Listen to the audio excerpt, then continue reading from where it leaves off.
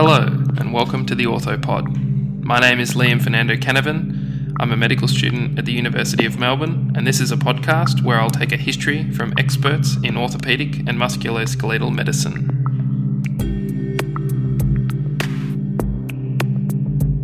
Dr Julia Kirby is a graduate of the University of Adelaide Medical School and completed her orthopaedic training in Victoria and Tasmania before commencing practice as a consultant orthopaedic surgeon in 2020. Dr Kirby has special interests in sports injury and orthopaedic trauma surgery, and prior to her orthopaedic training, she also completed a Master of Sports Medicine at the University of Queensland. Dr Kirby has recently completed a fellowship in adult knee surgery with OrthoSport Victoria, and will soon be travelling to Dallas, Texas in the USA for a fellowship in paediatric sports orthopaedics at Texas Scottish Rite Hospital, but not before sitting down with me to tell me her story. Welcome to the OrthoPod, Dr Kirby. Thanks, Liam. So if you could go back to your time in the City of Churches when you were studying medicine, what was it like for you there, and what drew you to orthopaedic surgery?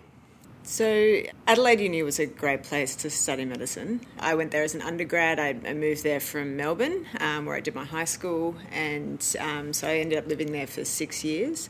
It was a fantastic opportunity because at that time it was a rather progressive medical school, and I'm a fairly practical learner, and there was a lot of focus on practical application of medicine rather than just didactic teaching. So it really suited me very well. We went to clinical practice from our fourth year through to our sixth year, and that was really when I found my interest in orthopaedics. I did a 5-week term in orthopaedics and rheumatology in fifth year, and it was like something just clicked. I was looking at an x-ray and I was like, this makes a lot of sense, and it was something that hadn't happened to me in other facets of medicine. It felt like I didn't have to work particularly hard at that stage to understand the concepts, and the other thing was that one of the surgeons let me use the mallet, which was really exciting. And all those little things together meant that I ended up organising 2 electives at Dandenong doing orthopaedics to try and transition back to Melbourne. And that just solidified things. And from there, I ended up doing my first ever intern term was orthopaedics at the Alfred, which was a massive baptism of fire. But ultimately, I survived, and I was still really interested, a little bit fatigued, but I think that for me just said, that's what I want to do. And from there on, the rest is history, I guess. So soon after you completed your training and you're now consultant surgeon, the pandemic started. So you not only had to contend with the challenge of that, but also the newfound responsibility of patients actually being yours. How has starting orthopaedic consultancy during the pandemic been for you? Look, it hasn't been without its challenges, but on the whole, I think I still had a really great year transition into practice. It was always going to have its challenges. For the first time, the patients are truly yours and you're responsible for them and you're responsible for their outcomes. And I think coupling that with transitioning to mostly online forums and remote sort of interactions with colleagues was a challenge. One of the difficulties for me was the isolation that was involved. The Austin, where I've been working, one of the things that drew me to the Austin was its collegiate nature and the collaborative sort of interactions you have with allied health, nursing staff, other surgeons, and the support networks. So it was a very interesting year in the sense that we were doing everything via correspondence. A lot of the time the other surgeons weren't even on site, and so it was really just me running the fracture clinic on the ground, doing a lot of on-call. So from that point of view it was challenging, but on the flip side, with the cancellation of elective surgery, I was able to develop and implement with the help of, with collaboration with the physiotherapists, a virtual fracture clinic at the Austin, which was modelled off the Royal Melbourne Virtual Fracture Clinic. And we ran a pilot in the second half of last year, and now it's continued on this year. So that's something really positive that came out of the increased use of telehealth to try and help offload our fracture clinic there. So wow. That was enjoyable. Was it as simple as you're a final year advanced trainee surgeon on Friday, and then on Monday you're a consultant? Yeah, absolutely.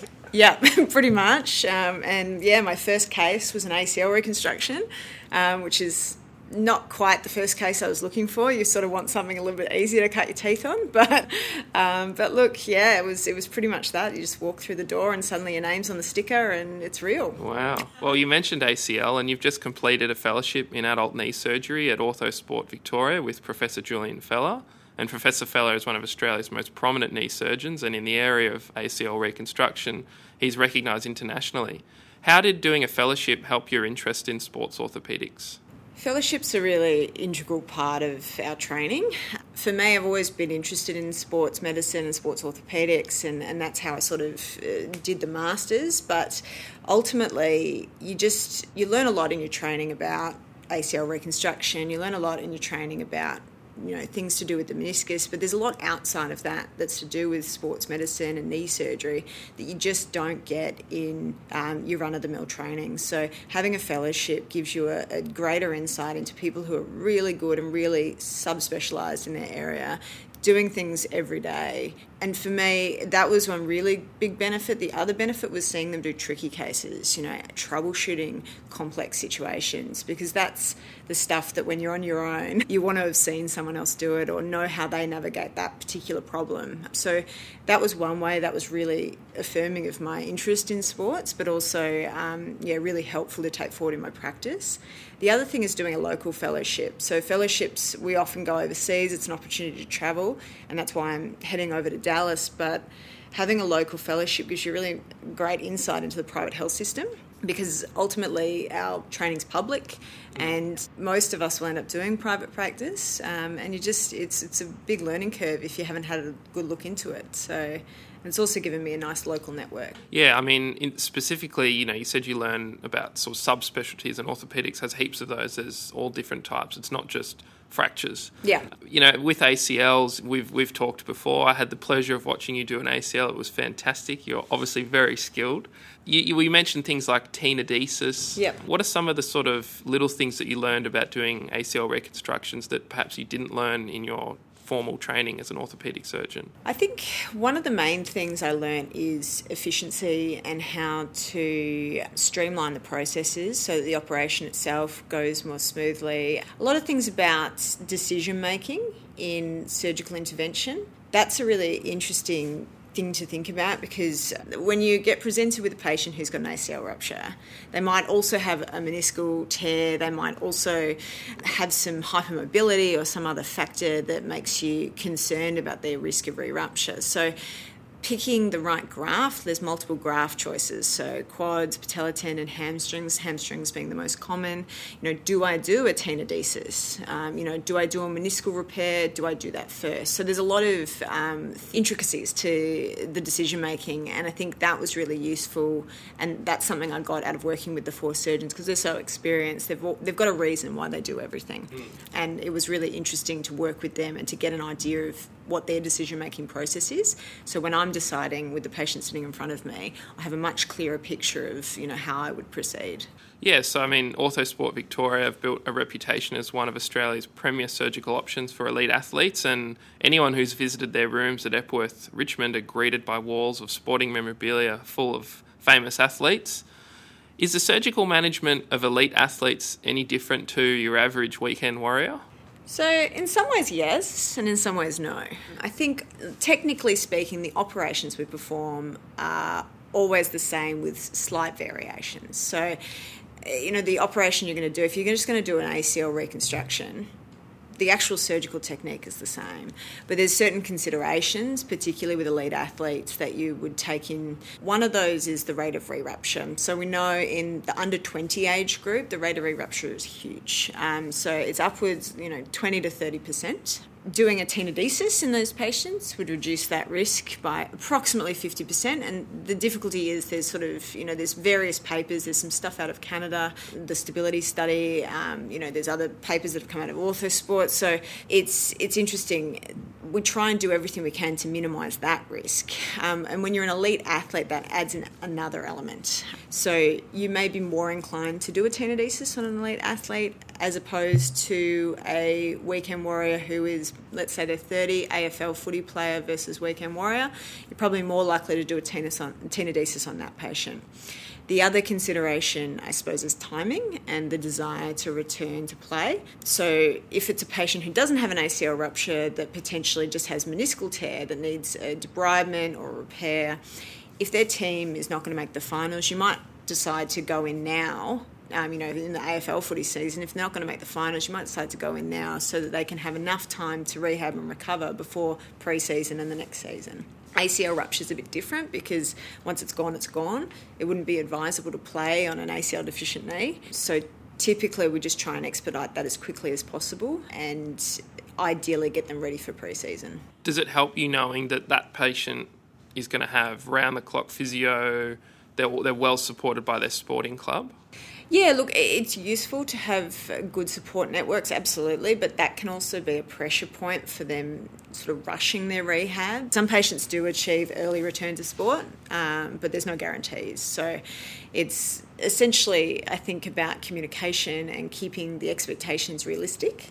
Well, we're really going deep into sports medicine here, and you've done a master's in sports medicine. What was that about? Why did you do that? So I've always had an interest in sports orthopaedics, and at the time I was trying to get on the training program for orthopaedics, and there's a lot of things that you need to do to improve your chances and to make your CV look impressive. So at that time I was thinking I should do a master's in order to help with that. But I really wanted to do a master's in an area that I was interested in that would actually be really useful for me from an academic point of view.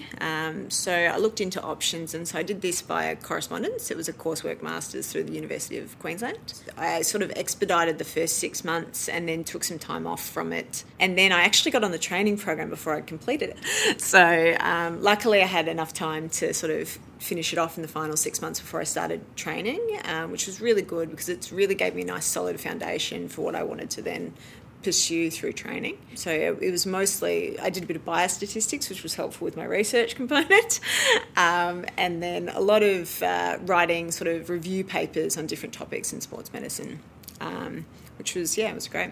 Had you ever thought about specialising in, I know you got into the training program, but had you ever thought about sports and exercise medicine instead of orthopaedics? No, to be honest, it wasn't so much my interest. I'm a really practical person. I like working with my hands. So I've always wanted to do surgery since I first got exposure to it in medical school. So for me, I think I would have been too frustrated that I couldn't operate on the patients. So my backup plan, if I didn't get on the training program, was to go and do an apprenticeship, carpentry or cabinet making. Yeah, okay. I mean, do you have, I too, I also like that sort of stuff. Have you got a background in doing that? Did you do like that sort of stuff in high school at all? No. Like woodworking or anything? No, I didn't actually. So recently I've done a course in woodwork or, furniture making, which was after lockdown 2, before lockdown 3. And so that was fantastic. But unfortunately, I live an apartment life at the moment, not really conducive to making furniture. Yeah. But it's always something I've been interested in, and I think that all goes hand in hand with the practical application of orthopaedics. Yeah. And my background before that was that I really wanted to do, when I was in high school, I wanted to do architecture. My mum's an art teacher, and we had a lot of influence from that point of view growing up. So a lot of craft, a lot of, making things, doing things like that, really practical things. So I think that's where that developed. Yeah, okay. Or maybe you can flog one of the drills from the hospital and do some work at home. Yeah. So you're about to head over to the States to do a paediatric sports orthopaedic fellowship. What is paediatric sports orthopaedics, and what did you have to do to be accepted for a fellowship in the USA? Because I know you've had a little bit of trouble getting there. Yeah. So paediatric sports orthopaedics is basically the care of young patients up to the age of 18 who have musculoskeletal injury. It is all ages of paediatrics, but in general it's when they start to engage in sports. So from primary school up, so not really young kids typically. They would more be managed by your general paediatric surgeons or paediatric orthopaedic surgeons. Your older children who engage with sports, it could be any joint. It's usually ligament or cartilage-based pathologies, so knee, shoulder, foot and ankle, hips, and it encompasses anything that you might encounter in an active engagement. So what I'll be doing over there will be a bit of everything. So my interest is quite focused on knee, but I will be doing a bit of shoulder and hip over there as well. And that may change my perspective when I come back, but we'll see. But a lot of work with preservation of joint, reconstruction of cartilage, meniscus. They do meniscal transplants over in the US using allograft, which is, donor tissues. The other thing they use a lot in the US, which we don't use a lot here, is donor tissue for ACL reconstruction as well. So it's just going to give a different perspective for me as well. As far as getting to the US, there's a lot. And I won't sugarcoat it, but you have to sit the medical examinations they sit in their medical school. So to any med student who has any desire to work in the US in the future, the ideal time to sit that is when you're in med school or when you're an intern. I waited until I was about 12 months before sitting my exit exams for the orthopaedic training program. So it was about 10 years after I finished medical school, and I was trying to navigate renal physiology and pharmacology and all of those things at the same time as studying for my final orthopaedic exams. So look, it wasn't ideal timing-wise, but we got there. And then there's a match process to get fellowships. So in the US, they have they have accredited and non-accredited fellowships. So the US trainees need to do the accredited ones because they can't get their board certification without it. Whereas for us, it's not so important for it to be accredited. So my plan was to apply broadly, and I applied for both accredited and non-accredited positions. I interviewed for both, and I've ended up taking a non-accredited position because it was a better position for me. But ultimately, the accredited positions go through a match, which is similar. I don't know if it's still the PMCV here in Victoria, but the intern match, it's a similar process. So they rank you rank them, and then you get matched. You have to travel to the US for the interviews. There's no option of interview via correspondence. Even during the pandemic? So yeah, luckily I travelled January 2020 to the US for my interviews. So probably when the first few cases of COVID were touching down, and I made it back just in time. So I ended up over there for 5 days to interview, and then straight back to work here for my final few weeks as a registrar. Yeah. And then there's visa issues, pandemic-related issues, but I'm actually flying out next Saturday, so that's going to be good. Right, just in time to miss the Bombers get knocked out of the finals. Oh, that's rough. Not true. So moving from sports ortho to another one of your interests, trauma surgery, what does your day-to-day role as a consultant orthopaedic trauma surgeon at the Austin involve? So the trauma role is a year-long role that's offered for a first-year consultant. So I did that for the full year last year. The day-to-day role is essentially being the connection between the registrar group and the rest of the consultant body. It's running trauma lists, so twice weekly trauma lists. You manage the fracture clinic, so in person you're in there to provide support to the registrars. You have an elective list that you get to do once a week, which helps to sort of keep your other subspecialty interest alive. And then, really just coordinating and doing on-call and managing sort of the acute setting patients from admission to discharge. I've sort of already asked you a little bit about being a consultant, but did you find taking on the role of a consultant meant you had more hours or less hours and more stress? Yeah, so it was a big change from being a registrar. It was definitely less hours. It was funny because as a registrar, you just work these really huge hours. And I got my contract for my consultant job and it said 40 hours a week. And I thought that was 0.8. It's not, it's full time. So I was a bit surprised. I had one of my friends who works in a non-medical industry was like, that's full time. And I'm like, oh, okay, good. So I had a full day off every week, which was amazing. But it is definitely more stress. And I filled that full day preparing for cases and getting organised and doing all those things that I hadn't had to do as much as a registrar. Right, okay. Yeah. We'll move on to some sort of more technical questions about trauma surgery. So with an ageing population and 14% of Australians having osteoporosis, the government spends about $750 million a year on hip fracture care, which is a massive burden. From your perspective as an orthopaedic trauma surgeon, why are hip fractures, especially to the neck of the femur, such a big burden in terms of morbidity and mortality? I think the patient cohort that we see with our neck of femur fractures, there's a really small subset of those patients who are young, high-energy trauma, but the majority are patients who have some problem with bone pathology, so whether that's osteoporosis or just age-related change. And these patients are typically patients who have other complex issues.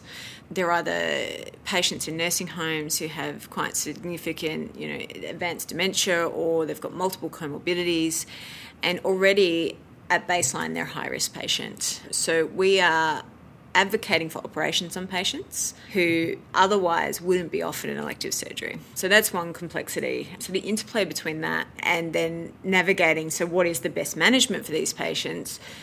When you break your hip, if you have an operation, you have a 20 to 30% mortality at 1 year. But if you don't do an operation, it's 70+%. So really what we're offering here is a palliative procedure, a pain-relieving procedure, particularly in the older age group and those patients who otherwise wouldn't usually be fit for an operation. So I think that's really why it is. These patients also often require protracted stays, rehab, particularly if they've previously been at home with family supports. They'll need extended periods of rehab, so that does put stress on the resources. And even after all of that, 20 to 30% of those patients may not survive. So it's challenging, but at the end of the day, I think it's a humane approach to be looking after these patients and fixing these patients, because it really does drastically improve their pain relief. It enables them to be nursed appropriately. So typically we would say that unless the patient has a life expectancy of less than a week, you offer them an operation. Of having, a frank discussion with either the patient or their family next of kin about their potential outcome. But it's the only way that you'll get them back on their feet. If you don't operate, you've committed them to bed. Are there technical challenges to these sorts of patients when you have to repair the fracture? Yeah, absolutely. So the patient often, as I mentioned before, has underlying either osteoporosis or osteopenia. They have soft bone. Their tissues aren't as good, and there's potential for intraoperative complications. So besides what may seem obvious, the anaesthetic risk with the medical patient, the medical side of the patients, there's really technical challenges with putting a half hip replacement in or hemiarthroplasty for a neck of femur fracture. You can fracture the rest of the femur if you're not careful. There's certain things you would do differently. The other thing, when we're doing a hemiarthroplasty, we put cement in the canal, and putting pressure on that can push fat into the system, which can cause something called a fat embolus. In a young, healthy patient getting a total hip replacement, I would pressurise that cement because we want that hip replacement to last 20, 30 years. In an elderly patient who maybe is 90 with underlying heart and lung conditions, if you pressurise that cement, it could cause them to have an arrest on table. So I don't pressurise in that setting. I just am gentle, because at the end of the day, that is a pain-relieving operation. Even without pressurisation, the cement mantle will last long enough for what this patient requires and the demands they're going to put through it. So there's just these certain things that you have to think about when managing these patients, and it's not straightforward, but I think it's a really important part of our trauma management. Another common admission to hospital for any injury is generally orthopaedic injury, and in the Victorian Orthopaedic Trauma Outcome Registry, 30% of the patients in that data set were from road trauma. And many of these people are pedestrians, cyclists or motorcyclists. How does an orthopaedic trauma surgeon manage patients with multiple fractures following road trauma? So it really depends on the character of the fractures, but also their other injuries. When you have a patient who's multiply injured, you worry about them having head, neck or chest trauma or abdominal trauma. And it's really important that you have a collaborative approach. If you're in a trauma service, which I don't currently work in, but I have had some experience in through my training, you'd be working with general surgeons who specialise in trauma to help you with the management of the patient globally. At somewhere like the Austin, for these patients, we work with the general surgeons, and they would manage what we call the primary survey, which is where we make sure that the airway, breathing, circulation, everything is okay. We have to look and see whether they've got any neck trauma or head trauma, lung trauma. And then from my point of view, that's when we would come in and we manage the fractures. So if the patient's got open fractures, so with the communication with the outside world, then that's quite emergent. So I would splint all of that in the emergency department and then organise to take the patient to theatre. As opposed to if they're all closed, potentially you can splint everything, but it really depends on the severity. A big femur fracture or a long bone fracture can cause a lot of bleeding, and that can be really significant. So you may do what's called damage control orthopaedics, and this is a concept that's not new. It's essentially where you would go in and you temporise everything. So that often involves putting frames on, so external fixators, to stabilise everything, clean up any wounds. Then you can stabilise the patient if they've got chest problems or head trauma, and once they're safe, you can go back and do your definitive fixation. Because if someone has a chest trauma, if they've got a pneumothorax or a rib fracture, multiple rib fractures or a flail chest, and you go and do a nail for a femur fracture, the same thing can happen with the hip that I talked about, where you can push the fat into the system and it can make them worse. So it's just, you just have to be thinking, and you have to use this collaborative approach with your other specialties in the hospital. So it's really, it's like most things in surgery, it's a team event, yes. Yeah. Absolutely. Yeah. So lastly, each year the Australian Orthopaedic Association's Orthopaedic Women's Link run the OWL essay competition for female medical students, interns and pre-vocational doctors who are not yet on the orthopaedic training program.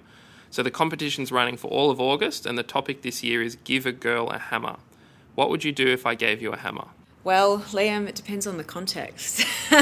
There's lots of things that I could do with a hammer. And I think I already alluded to it earlier that I've got quite an interest in using hammers outside of my professional life.